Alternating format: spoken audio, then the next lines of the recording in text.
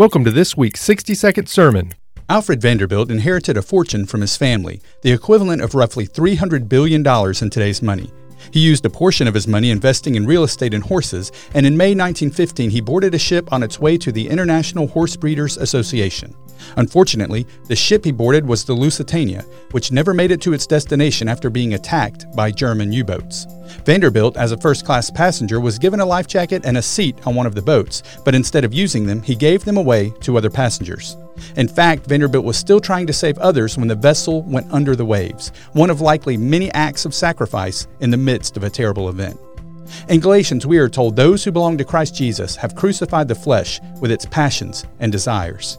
There are many things around us vying for our attention and devotion: money, careers, school, entertainment, activities, and more. But if we are going to be completely devoted to God, we have to be willing to sacrifice those things if they are getting in the way of our relationship with Him. We hope you've enjoyed this week's 60-second sermon